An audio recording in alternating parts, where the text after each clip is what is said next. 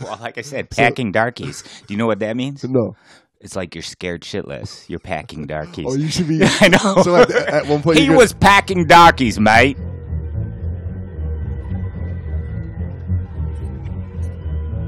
I'm just a shark, just trying to get through my day. Just like you. I have feelings.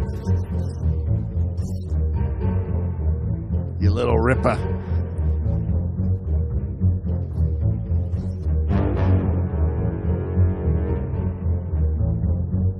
The Great Dive Podcast is hosted by your buddies, James and Brando. Call me an ambo, mate.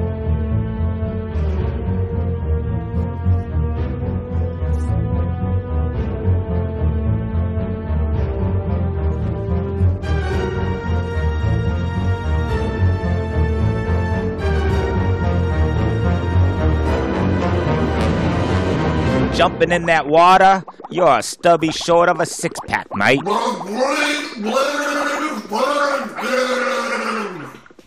Shark biscuits are kids at the beach. Shark biscuits. There's a lot of shark biscuits out there, mate. Okay, let's all right, so get a couple of these ready. Let me ask you this question. Uh-oh. You ever hear of a band? I need you to go back. Like back into the 60s, yeah. man. Called Great White? No, that's not 60s. You were born in what? 60?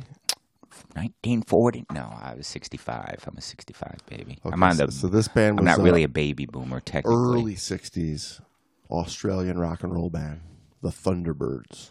Okay, now I remember one in the 80s called not the Thunderbirds. Fabulous Thunderbirds. That's why they put Fabulous in there, yeah. Right. Oh, yeah, I used to like the Fabulous Thunderbirds. Just because they had the name Fabulous in it. The Thunderbirds. Were they a one-hit wonder, or what was their claim to fame? Oh, they were, from my understanding, a no-hit wonder? They were a big band, and they were like Australia's first rock band. So they would be like a good band in Livonia, Michigan. No, you'll. You got to remember in the '60s. What was Australia doing? It was like now that guy looks familiar. It was a bit of like a surf rock. That guy looks familiar.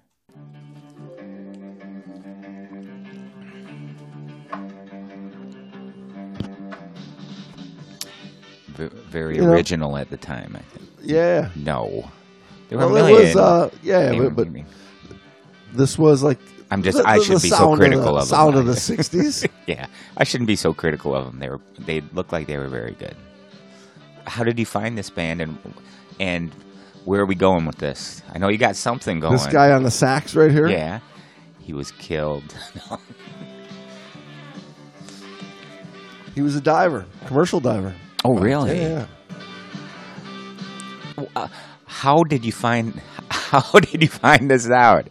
You must really be digging deep. Did you find it by going through 60s surf rock in Australia, or interesting band members that are I looked up divers? Legless saxophone players. So he's legless. Yeah, he wasn't always legless. Well, he wasn't born that way. Is he legless in this video? In that video, I believe so. Because this was them years later playing one of their 60s hits. Okay. Wild Weekend was the jam. Weekend. Was that jam. What should we call this one? This is a little tune. But they were a little bit like the Ventures. You remember the Ventures? Yeah. I was going to say that was very Venture-like there. I always like That's what I meant by it's an original sound. Well, the Ventures was out. Who else? Green Onion, is that right? Or is that his song? Anyway. Yeah. Oh, yeah. Yeah. I was going to say it's very famous. Once it starts going, it's kind of surf rockish. But I think you hear it more. You know what I think made it famous was American Graffiti, where they're doing the drag racing with the cars. This song was playing. You remember that movie? Gotcha, yep.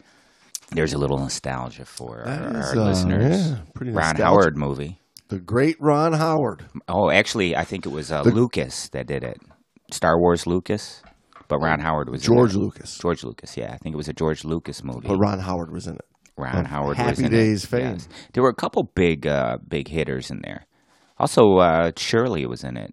From Laverne and Shirley, yeah. If you remember that. Cindy Williams. I remember that show very well. Used to watch Wolfman Jack was in it.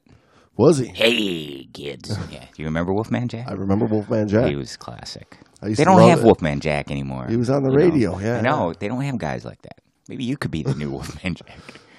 I like Wolfman. Welcome to the Great Night Podcast, everybody. You dog in the Jamesy and Brando. Wolfman Jamesy. I can't be a Wolfman, too. I mean, I look Wolfman. One time in my life, I could have been mistaken for a Wolfman. Oh, yeah. I'm the bald-headed Wolfman. I remember those days. But now you're like the wolf eel. I'm the old wolf man. Yes, they're the ugliest fish in the ocean. Thank you. Wolf eel. Hey, you guys know my buddy old Wolf Eel Schwartz? Well, how would Wolf Eel sound? He'd be like, hey. Hey. Not bad. I was going to say I couldn't come up with anything better. So, well, hey, guess what? Guess what's starting tomorrow? Do you really want me to give you the answer? In case the people don't know, we should let them know. This is a special time of year. It is. You're right. Well, nowadays it's politically correct to be like all protecting these guys because they perform a vital function and hopefully they're losing that reputation of being these just killers. But we're going to show that the reputation wasn't like unearned to a certain degree, right? It's Shark Week, baby. It's this dawning of Shark Week on the Discovery Channel. So every summer for right at peak beach season, they throw out Shark Week. Hey. Well, you remember when it started, it was a little bit more doomy, gloomy. Yeah. They showed like all these like crazy shark stories. It was mostly one-sided. It was the attacks and maybe a little bit about showing how they are the apex predator of the sea and, don't touch these badasses. And nowadays the shark shows are a lot of times they're almost making them look like your friendly golden retriever. That you can just hey. Hi, guys. Sharky. I'm just a shark. You want a treat, Sharky? I'm just a shark, just trying to get through my day, just like you. I have feelings. I have a wife. Right. I have kids. I have hobbies. You get people think of shark books. Nowadays. They think of the Baby Shark song. Oh, yeah. Yeah, there's one for you. I wonder if you were a past victim of a shark attack or a family member was eaten by a shark. You mean bitten? Eaten! No, he was eaten. I was waiting for that because right when I said when you were eaten by a shark, the whole scene went in my mind. But if when they had like songs like Baby Shark or they trivialize and make the shark a cute little Rasta Shark. Puppy dog. Ever see the Rasta Shark video? No, man. It's Rasta Shark, man. Hey. That's a good one. It sounds funny. I just wonder if they're kind of a little bit incensed. Like, hey, sharks aren't all that nice. They ate my husband. Once upon a time in the ocean, man.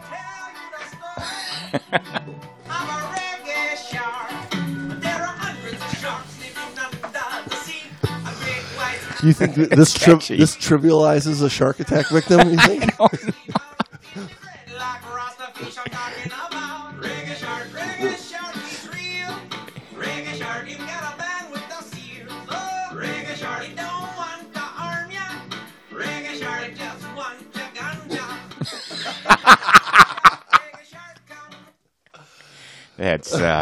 That's pretty cool. And there's a ton of people just free swimming nowadays with sharks, great whites. Yeah. I mean, sharks in general. I mean, I've swam with many sharks over the years. Many sharks. I remember, being in the water with great whites. But you're thinking to myself, I'm not getting out of this cage. I'm getting out of this goddamn cage, because when you're looking at this one, 14-foot great white shark in front of you, over here, you're trying to take a picture of it. Out of your peripheral comes another 12, 14, 15-foot shark that you don't even see. Yeah. Are you watching them eat like the bait? They got like a big hunk of meat in the water trying to attract them, and oh yeah. So you're watching that too, though, and like you're going, that hunk of meat is as big as my torso. Right. That probably wouldn't be a good thing. I look pretty close to that hunk of meat. And I realize a lot of the issues of shark attack are certainly mistaken identities. Oh yeah, we know that to be the case. But my point is, why put on the mistaken identity costume and go bob around the surface? And true, you got a good point. Yeah, where sharks are looking for food. True, I get you. I mean, the other side of that is everybody has the freedom to choose. Like, hey, if I want to swim with the sharks. You know, there's risks involved, right? You're not. Yes. But I guess your defense when your wife is suing the dive company and took you out there, their defense is we signed a waiver and whatnot. And then you're like, well, my husband signed that waiver after watching a Baby Shark song. Or, you know, all these people petting sharks, you know. Yeah, right. You know, they're like, you guys have made this seem like, well, you got to sign because that's where waivers are these days, right? They're for everything. And most people signing them don't read them or anything. They just sign them. And you think, I have to sign this in order to do my whatever. You do, because it's kind of, and we're in a culture. Not really that risky. Yeah, because you're in a culture nowadays where nothing fun starts without a waiver. Well, yeah, we're so litigious here, you know, and everybody says, "Oh, it's the United States," but you know, I think that's worldwide. It's worldwide. Yeah. It's not every the third world countries, maybe not, because their idea of a law is a little different.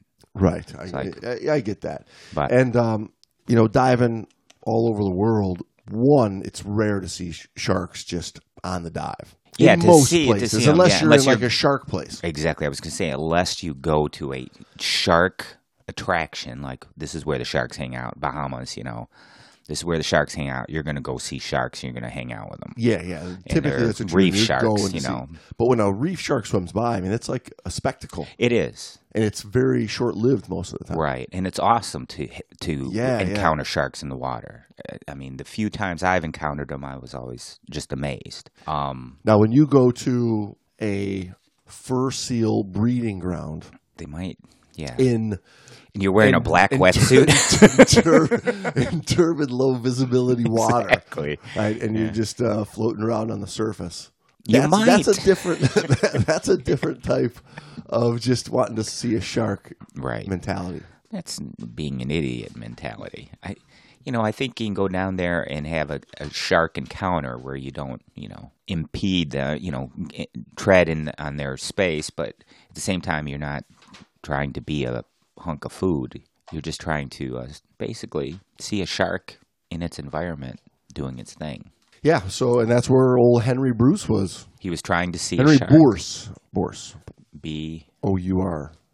Oh, rhymes with source, yeah. He was 35 years old at the time. Prime shark age, eating age. Not too tender, not too tough. Accomplished musician. He was the saxophonist for that band, the Thunderbirds. Do you think he was also a commercial diver? Cool. Do you think a shark looks at if you ate a kid, it's like eating veal? It's young, it's tender. If you eat it somebody my age, I'm a little tough.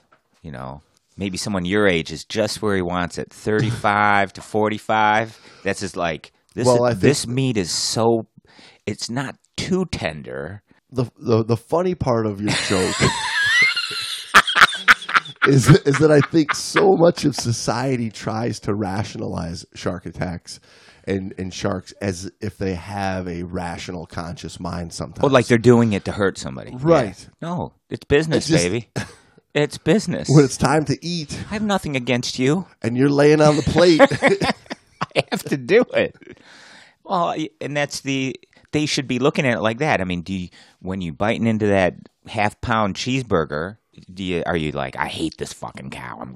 I hate all cows. No. Right. You're going, thank you for this cow because it's delicious. If anything, you should be paying some, reverence to the maker of cows. Right. But yeah, it's business for a shark. I get it. But you're right. And sharks aren't out killing for sport like man's killing them. Oh yeah. Or killing for profit like man's killing them. Right? When they have a shark attack and they go, gotta get the shark, and everybody goes out killing a bunch of sharks, and they make it.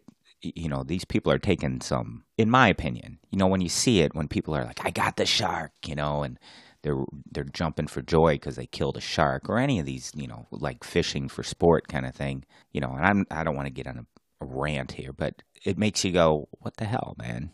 You're out there just killing for your pure joy.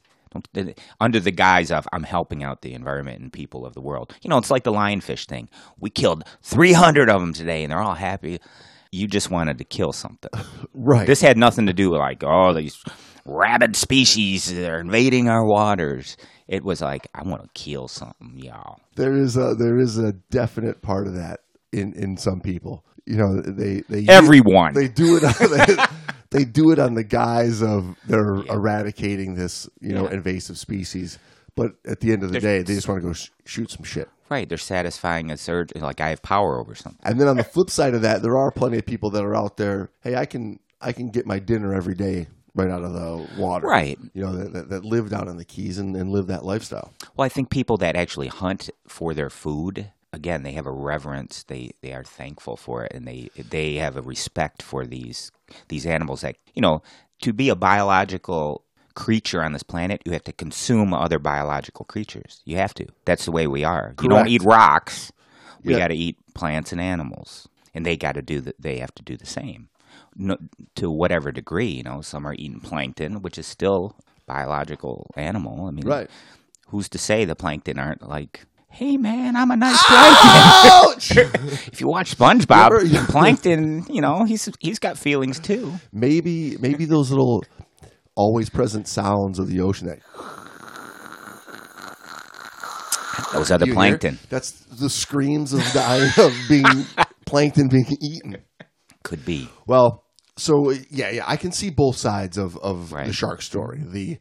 Hey, protect them. They're very, very important. Hey, they're the apex predator on this planet, and they will eat your ass. There's both sides of it. Right. And you have to respect both of those if you want to have any sense of reality in this world. Yeah, plus the numbers are skewed. I mean, I know Shark Week's coming up, and they're gonna although they're gonna have a balance anymore, they're still gonna show that sharks can be sweet, loving little best friends. Do you think, they're trying to do a week-long, and I think in a week you can present many angles to this story, trying to get the truth, like, hey, just be aware of sharks, and they perform a vital function in the ocean and keeping the balance here.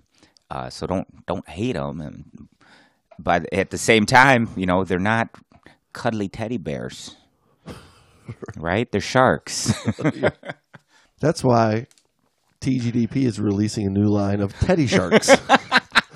It's my teddy shark. It should be a Jamesy shark. For 3 payments of $24.99, you can get your very own stuffed. You can get your very own stuffed wolf eel Schwartz. Oh, a stuffed wolf eel. Now that might be pretty cool. Wolf or teddy shark. Or a Jamesy shark. I think it should be a Jamesy shark. So just for fun, we're going to look at a gruesome first-hand account of a shark bite.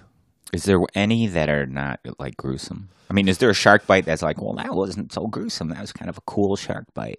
Well, they vary. I know some like grab and then let go. There's the grab and let goes. There's the swallow you whole.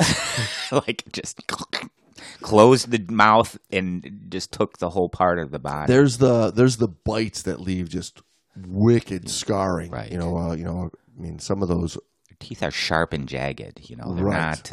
They're made for severing whatever goes meat. into it. Yes.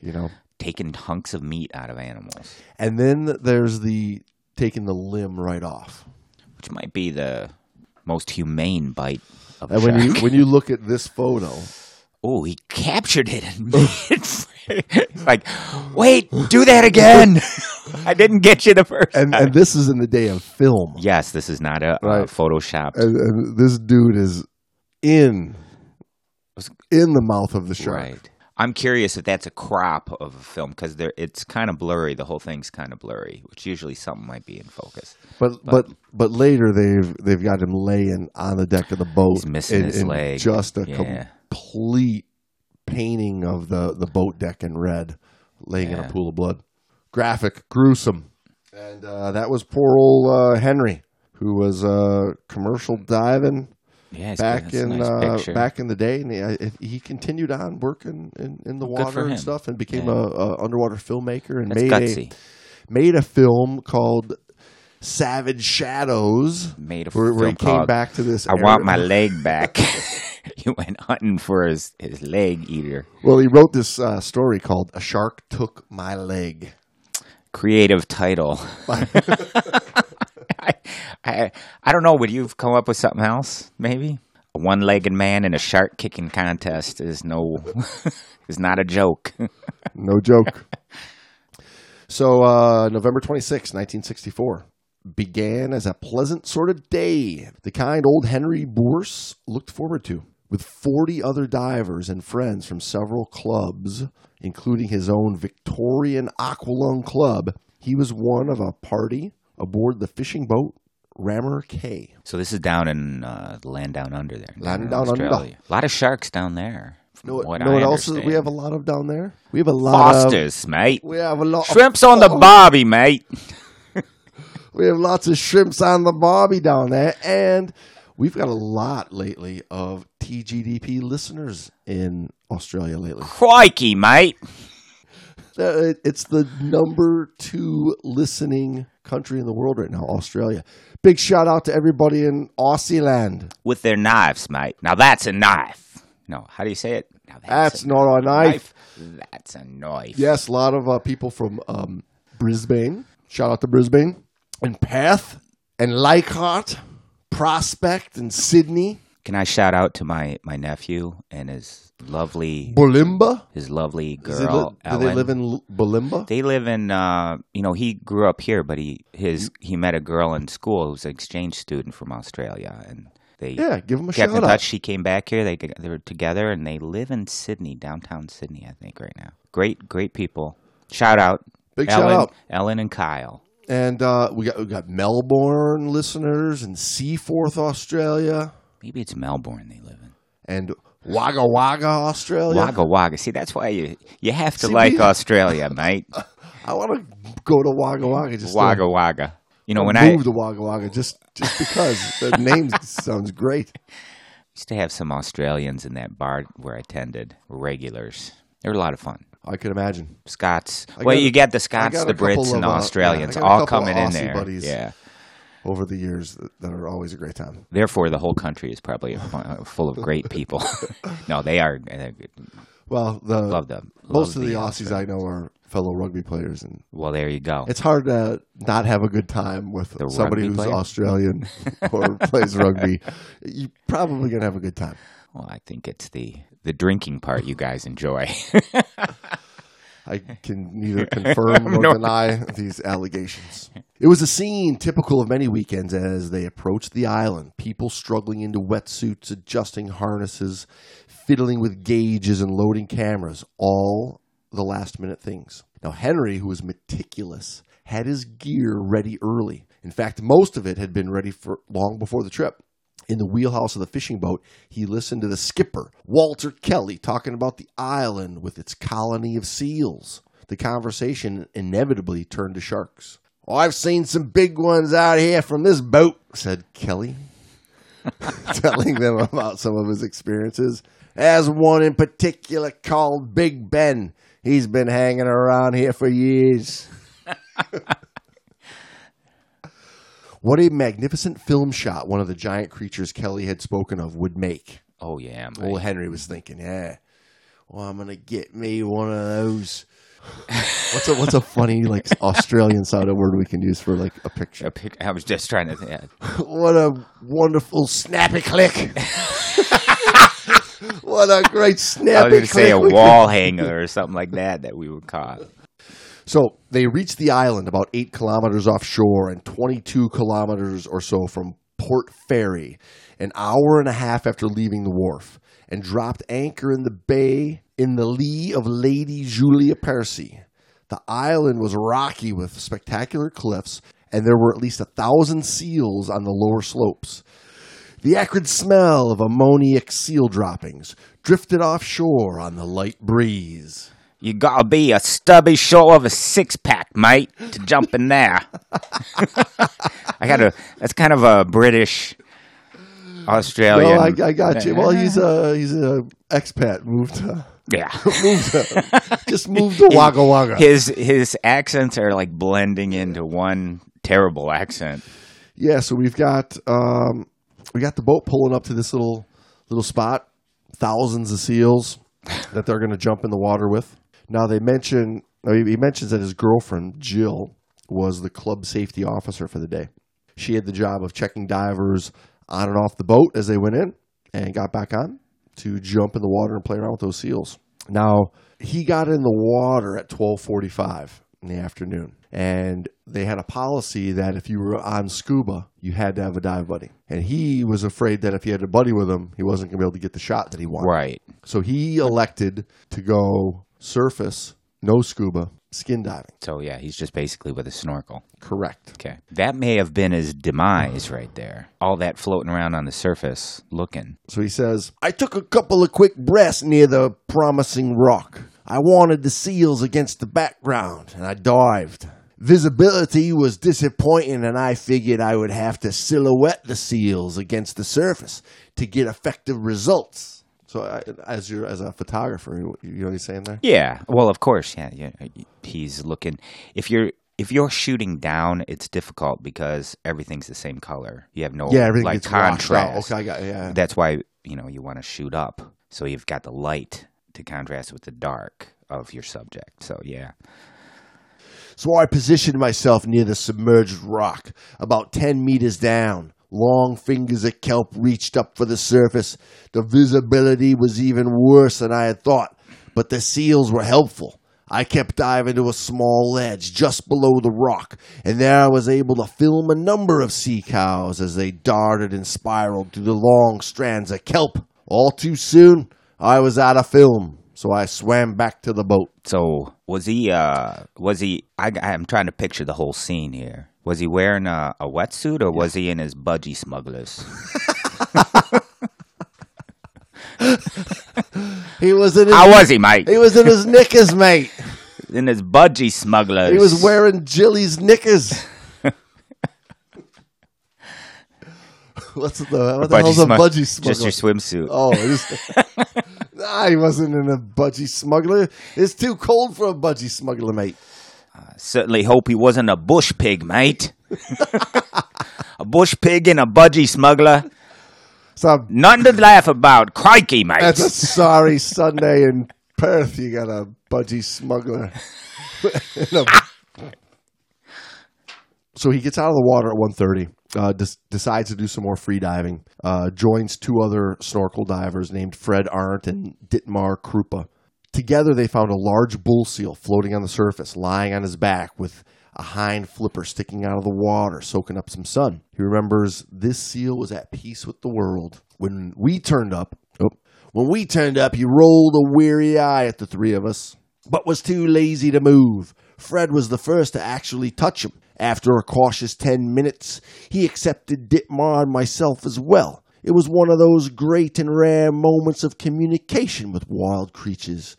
We thought it was pretty wonderful, something to tell the others about when we got back. They began diving with him and scratching under his flippers. Suddenly, without warning, the bull and the nearby seals disappeared. Crikey, mate. Yeah, like how about that? Like you're in an area with all kinds of marine life and all of a sudden they're like, we're getting the fuck out.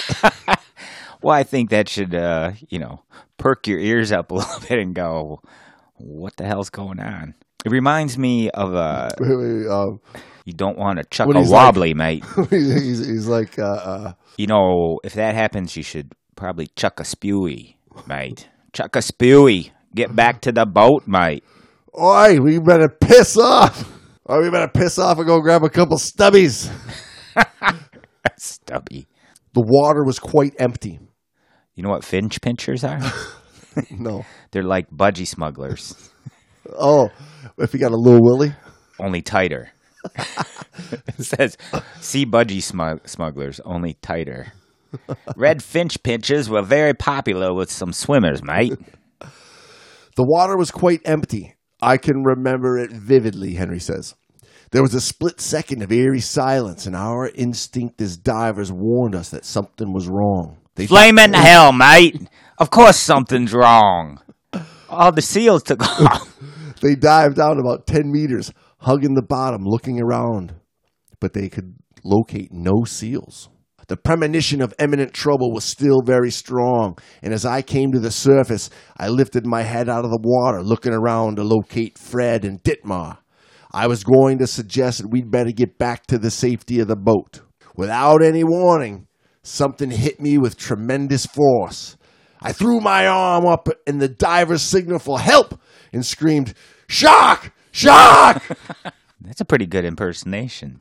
Then I was torn through the water with enormous power and dragged below. The force of the attack ripped off my mask and snorkel. I could only make out the blurred shape, a huge shadow, as the shark took me down to the bottom, and I felt that it gripped me by the leg. Crikey. Oh, you remember that opening scene from Jaws, the girls out there swimming? Mm-hmm. And, sometimes you watch that scene and you're like, that looks a little ridiculous how much it's like throwing her around. But then when you hear Henry describe the scene, it's like, no, I can imagine.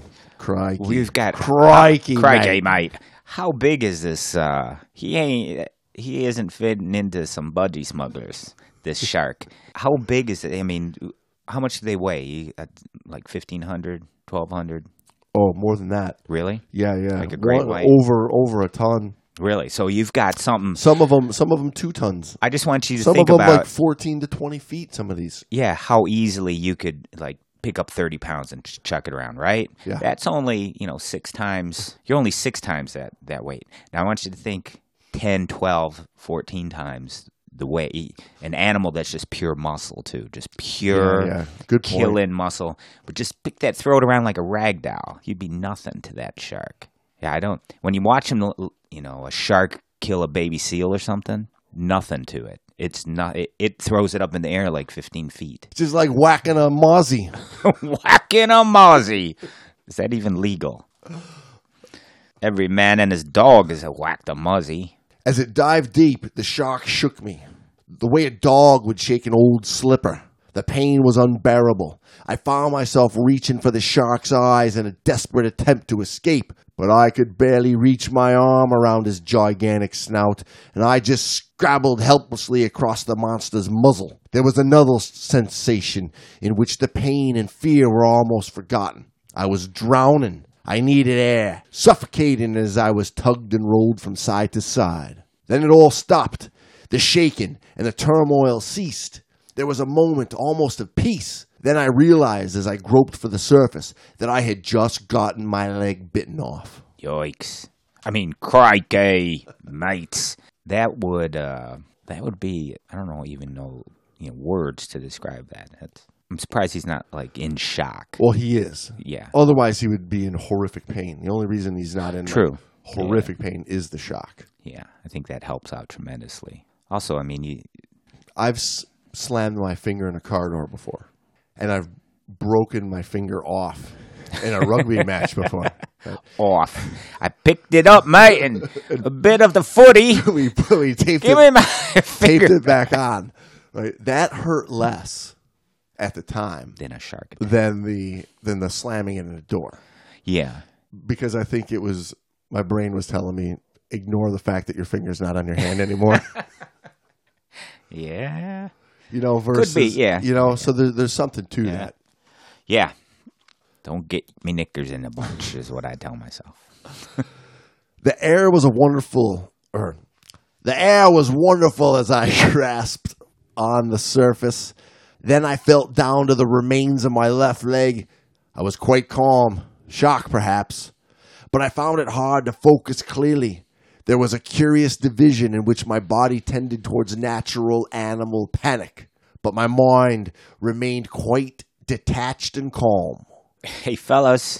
Hey, mates. Oi, matey. Blimey. I think I lost my leg, mate. Wait. Hey, anybody want to check? I think my leg done pissed off, mate. Ditmar Krupa was the first to Henry's side. The injured diver clutched at his shoulder, trying to catch his breath again. He tried to speak, but no words came. The blood tasted sweet in his mouth. as it clouded the water. Then he realized the shark would attack again, and afraid they would not be able to see it coming in the blood, he tried to push himself away from Dittmar so that he would not be hit too. The shark came back at least 5 times, but Fred Arndt and Dittmar, who showing tremendous courage, fought the monster off with their light metal hand spears, meant for little fish, not killer sharks, a ton in weight. They were bent and twisted out of shape afterwards, but despite their repeated jabs, the shark did not attack either Arndt or Krupa.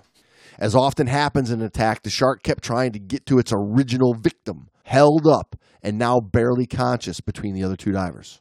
So after the screams for the shark were heard, the boat started heading over to him. Didn't even lift the anchor, just like drag an anchor to get over to him.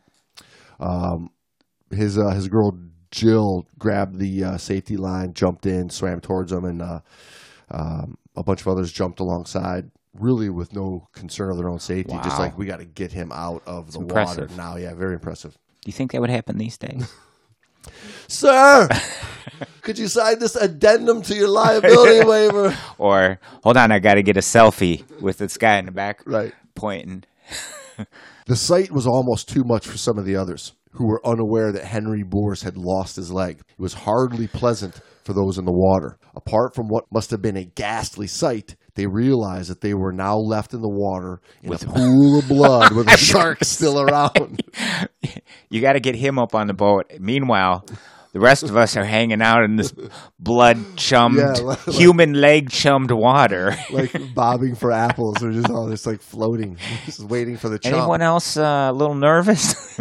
Colin Watson and others carried Henry to the middle of the deck and immediately began to apply a tourniquet and first aid. I remember only the dark shapes of wetsuits and the occasional face above me, registering horror. Not until the moment I had been taken on board did anyone realize the terrible extent of my injury. The shark had severed my leg at the knee. That's a bit of a stubby. So they got him on the boat, immediately tourniqueted his leg, which is good to help slow down that blood flow because he's losing blood bad. I mean, that picture, of just the blood all over the deck. I mean, and that's a few minutes after the event. This is swimming, somebody coming in to save him, the boat coming over and dragging him on board. Right. So he's lost a lot of blood. Thankfully, it's below the knee. The arteries are a little smaller in diameter. You're losing a little bit less blood. Just think of your femoral getting in there. It's a pretty good size artery. You lose a lot of blood quickly. But with traumatic amputations, your body has a way of shutting those blood vessels to a certain extent. A lot of times you think, you're gonna bleed out, and you can, and oftentimes you do, kind of thing. But they also have stories where it does shut down a little bit. Plus, the cold water may have helped, restrict the blood. And you think about, just from the medical standpoint, do they carry O2 oxygen on board or anything like that? Boy, and have O2 on board, right? It certainly goes to show, the extent of this dive club, right, back then. Where everybody's doing well-trained, right? Actually having a safety officer on the boat ready to help. I mean, it sounds like the club that they were diving with in those days, everybody took their part in the club pretty seriously. And went and got the additional training more so than just my basic certifications. Well, I'm impressed by everybody jumping in the water to get him out. His gal. The Australian mates. They are not afraid of that. They don't give a piss. Faces closed in around me as I was laid full length on the timber decking. Frequent spasms of pain shot through my legs. Someone held my head for comfort as they found a pillow from somewhere. My most vivid recollections are now of the faces. They all looked at me with disbelief. Their shocked expressions seemed to say, "This couldn't be happening. This is the sort of thing you only read about." See, here it'd be like, "You done lost your leg." People be doing that, or they wouldn't look at you. Did you? I can recall being in different places where, different in my time as firefighter and whatnot.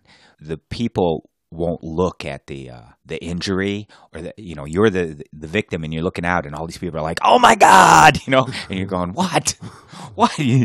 Yeah. I'm mutilated. I look like, ground beef kind of thing. God damn! You hurt, boy. God damn. Versus, I think these people were, trying trying to keep them cool and calm. Despite the horror of the situation, the helper's first aid was coolly and efficiently applied, and the swift placing of the tourniquet was to prove vital in the drama which followed. There was an agony of indecision while they decided whether to pick up the people still on the island or run for port. Then on the way back to Port Fairy, Walter Kelly dodged through reefs and lines of craypots on the shortest possible route home. As it turned out, every minute counted in what was literally a race for Henry Bourse's life. After the cruel, ill chance of the encounter with the shark, he had some lucky breaks. Oh, yeah, I would think every second would be counting when you're losing that amount of blood or you've lost that amount of blood. You need to get to, like I say, you need some oxygen. And you need to get your volume back up. Yeah, it's an hour and a half boat ride. Right. Out, right, to get to the spot, remember? Crikey, mates. We have not just enough time to throw some shrimps on the barbie. By the time they got underway, the initial shock had diminished a little, and Henry Bourse could distinguish voices.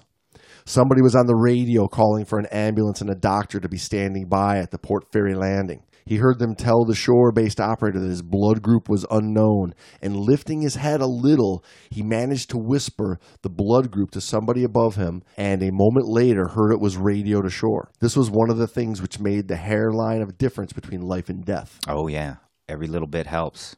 Actually, my mind was not unclear, and I was conscious of the people standing around. But my vision was fading, and I could see the people only as vague shapes. Someone still had hold of me, keeping me as motionless as possible as the boat dipped and rolled in the choppy sea. And it came to me that even though I was safe on board, the trip back to Port Fairy would take about 1.5 hours. A long time without medical aid. That was the last clear thought I had for some time. You reading this whole story with your Australian accent is putting me in the scene. I'm on the boat I'm right trying, now, man. I'm trying. This is for the people. I give you credit, it's for the people. Man. It's for the people. I sometimes I feel like my accent's going in and out of. Kind of is, but you're doing I think you're doing a bang up job, mate. The sick excitement of shock was ebbing away from the pit of his stomach. In its place, another feeling was developing. Peace. He recognized this for what it was. Was it peace or peas? He's hungry. Peace. Peas. Give peas a chance. Well, I can imagine. Well, I think that's the stages you go through in an injury, a fatal injury like that. Tremendously traumatic. When you've lost all that blood, you're going into the different stages of shock, and then you're like, "Well, I'm a goner, mate." Right. It's been a good one. It's been a good trip. Except for this last hour. except for this, the biting my leg off part. It was pretty cool. Up to here, it was last night with the Fosters and the Sheilas. Up to then, it was really good. This morning with the shark, and biting me leg off. Not so much. Not so much, mate. Oh, wait, it was kind of a wanker for biting me leg off.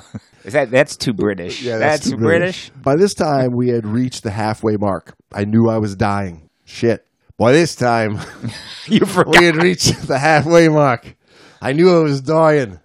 I felt a great temptation to relax, to meet the calmness that was creeping over me. At first, it was pleasant. Then instinct told me that it was approaching death, and I began to fight. I heard whispers around me and asked how much longer it would take to reach shore. At first, the words choked in my throat, and someone lowered their face to me.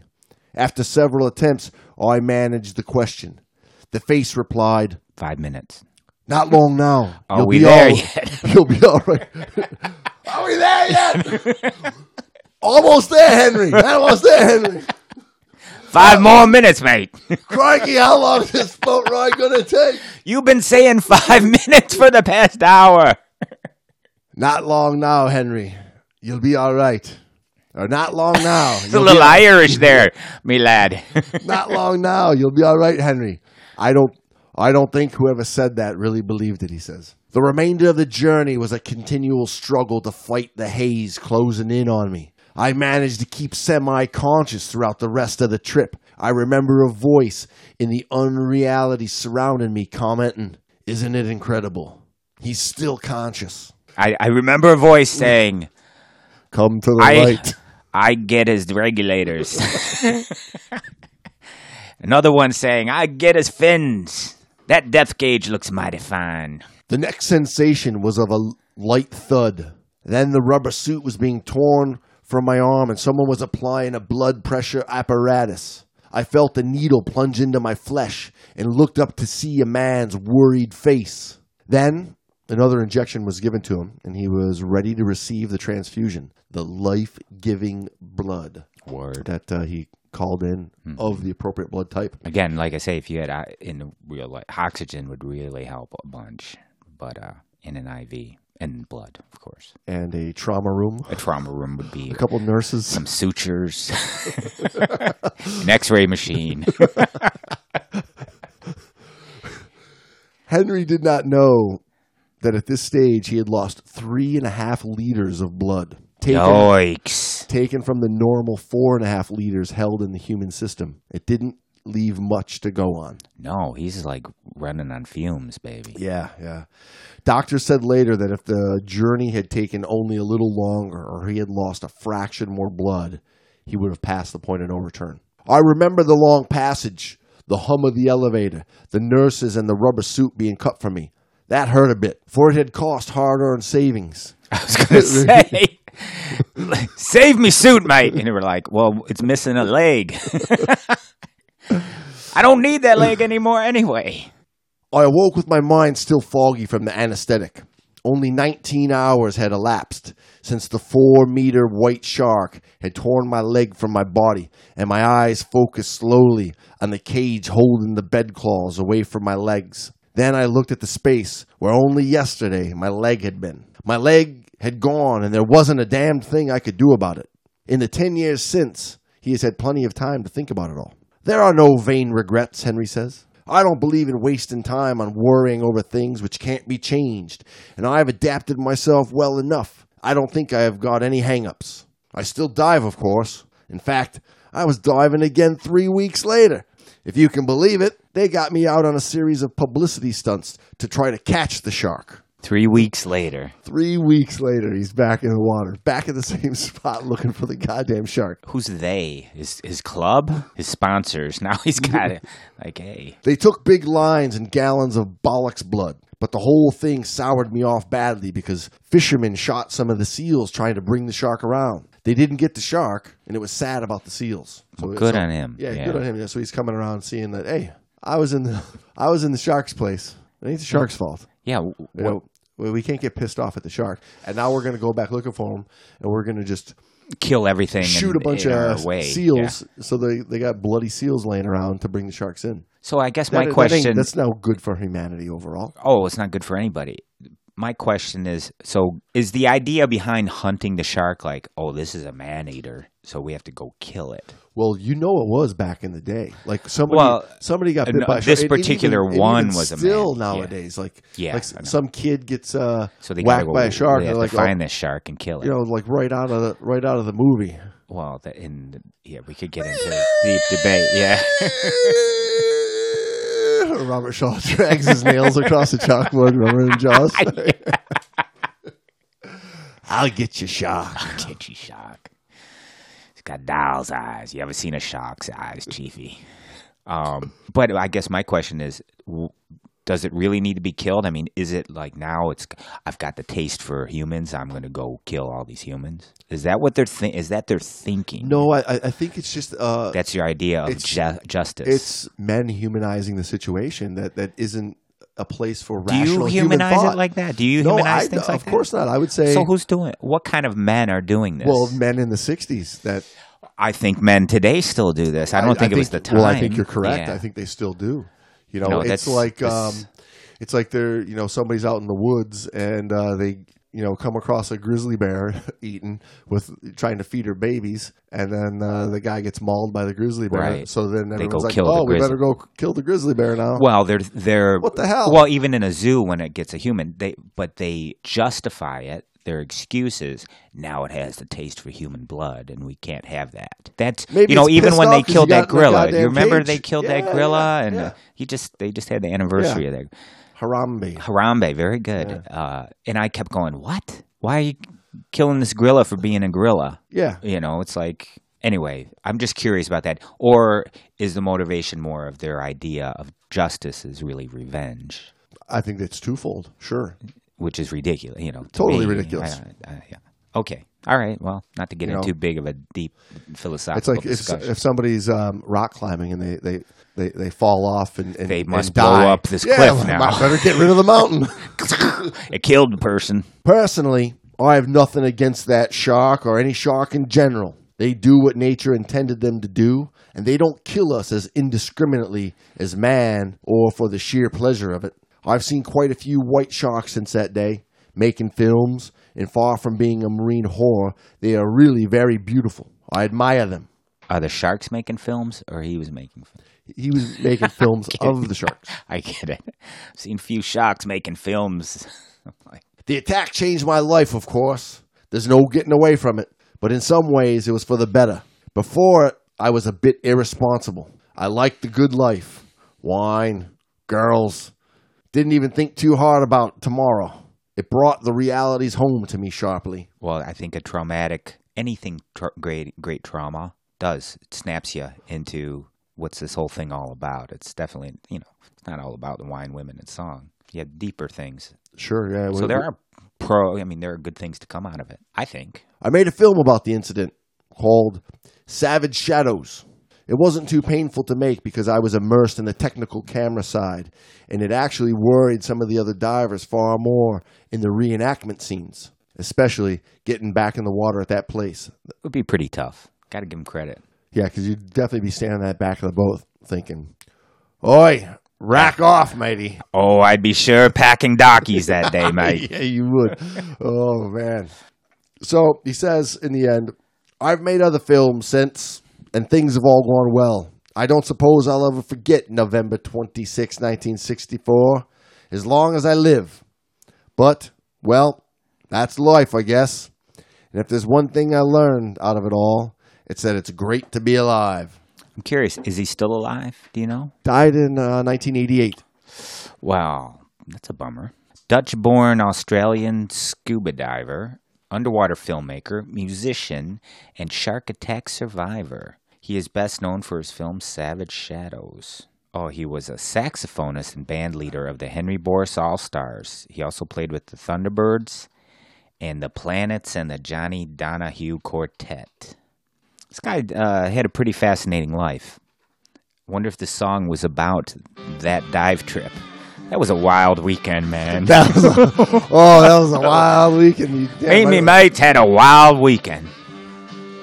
Well, now we got the name for the title of this episode. Wild Weekend. Yeah, old Henry from the Thunderbirds, commercial diver. Filmmaker. Diver. Diver in general, Diver. Shark attack survivor. And a pro shark enthusiast. Now, that's a life well lived. Good choice of stories there, Jamesy. Especially pertinent for Shark Week. Yeah, so welcome Shark Week. Hope you guys enjoy Shark Week this coming up week. And we'll be back at you guys next week for some more Shark Tales maybe. We'll see how everybody likes Shark Week, and we'll see where it goes. I think they're going to dig this one, because this is... By the way, thank you to everybody who did get out there and give us some ratings and reviews like we asked you last week. Very thankful for that. We got a bunch of really awesome ones. Super. A big shout out to KH02335, whoever you are, gave us 5 stars and said, listening to this podcast has greatly broadened my understanding of real safe diving. It has completely changed my attitude towards it. Love their humor as well. Can't wait to keep listening. Nice. We got an awesome one from Heidi the Swede. Heidi the Swede. Heidi the Swede. Is it Swede or Swede? Swede. Is it SW? SWEDE. Heidi the Swede. 5 stars, entertaining and educational. She says, thanks, James and Brando, for a wonderfully entertaining podcast. We learn something every time we listen. Can't wait for the next episode. Nice. Another nice one. Do we have any bad ones? We got one from JLROY. JLROY, Gilroy, maybe. I don't know. Says, great show. 5 stars was the rating we got, but the review says, This is really a 3-star review, but I just like this podcast too much. Well Classic. played. Well played. Very good. Very good. That's how you know they actually listen. Yeah. I love it. So yeah, a couple of good ones. So keep those rolling in. Really make our day when we get to see those and read those. And maybe one day we'll just have to read all of them because I really would like to personally go out there and thank every one of you for those reviews. On that note, you're gonna do a lot of traveling. On that note, rack off, you mongrels. It was good talking with you, crikey. Don't forget to pack your darkies. If you're going to be swimming with the sharks, you better pack your darkies. You better pack your darkies if you're going to swim with the sharkies. Pack your darkies if you're swimming with the sharkies. All right. No wuckers, mateys. Cheers. Safe diving, folks.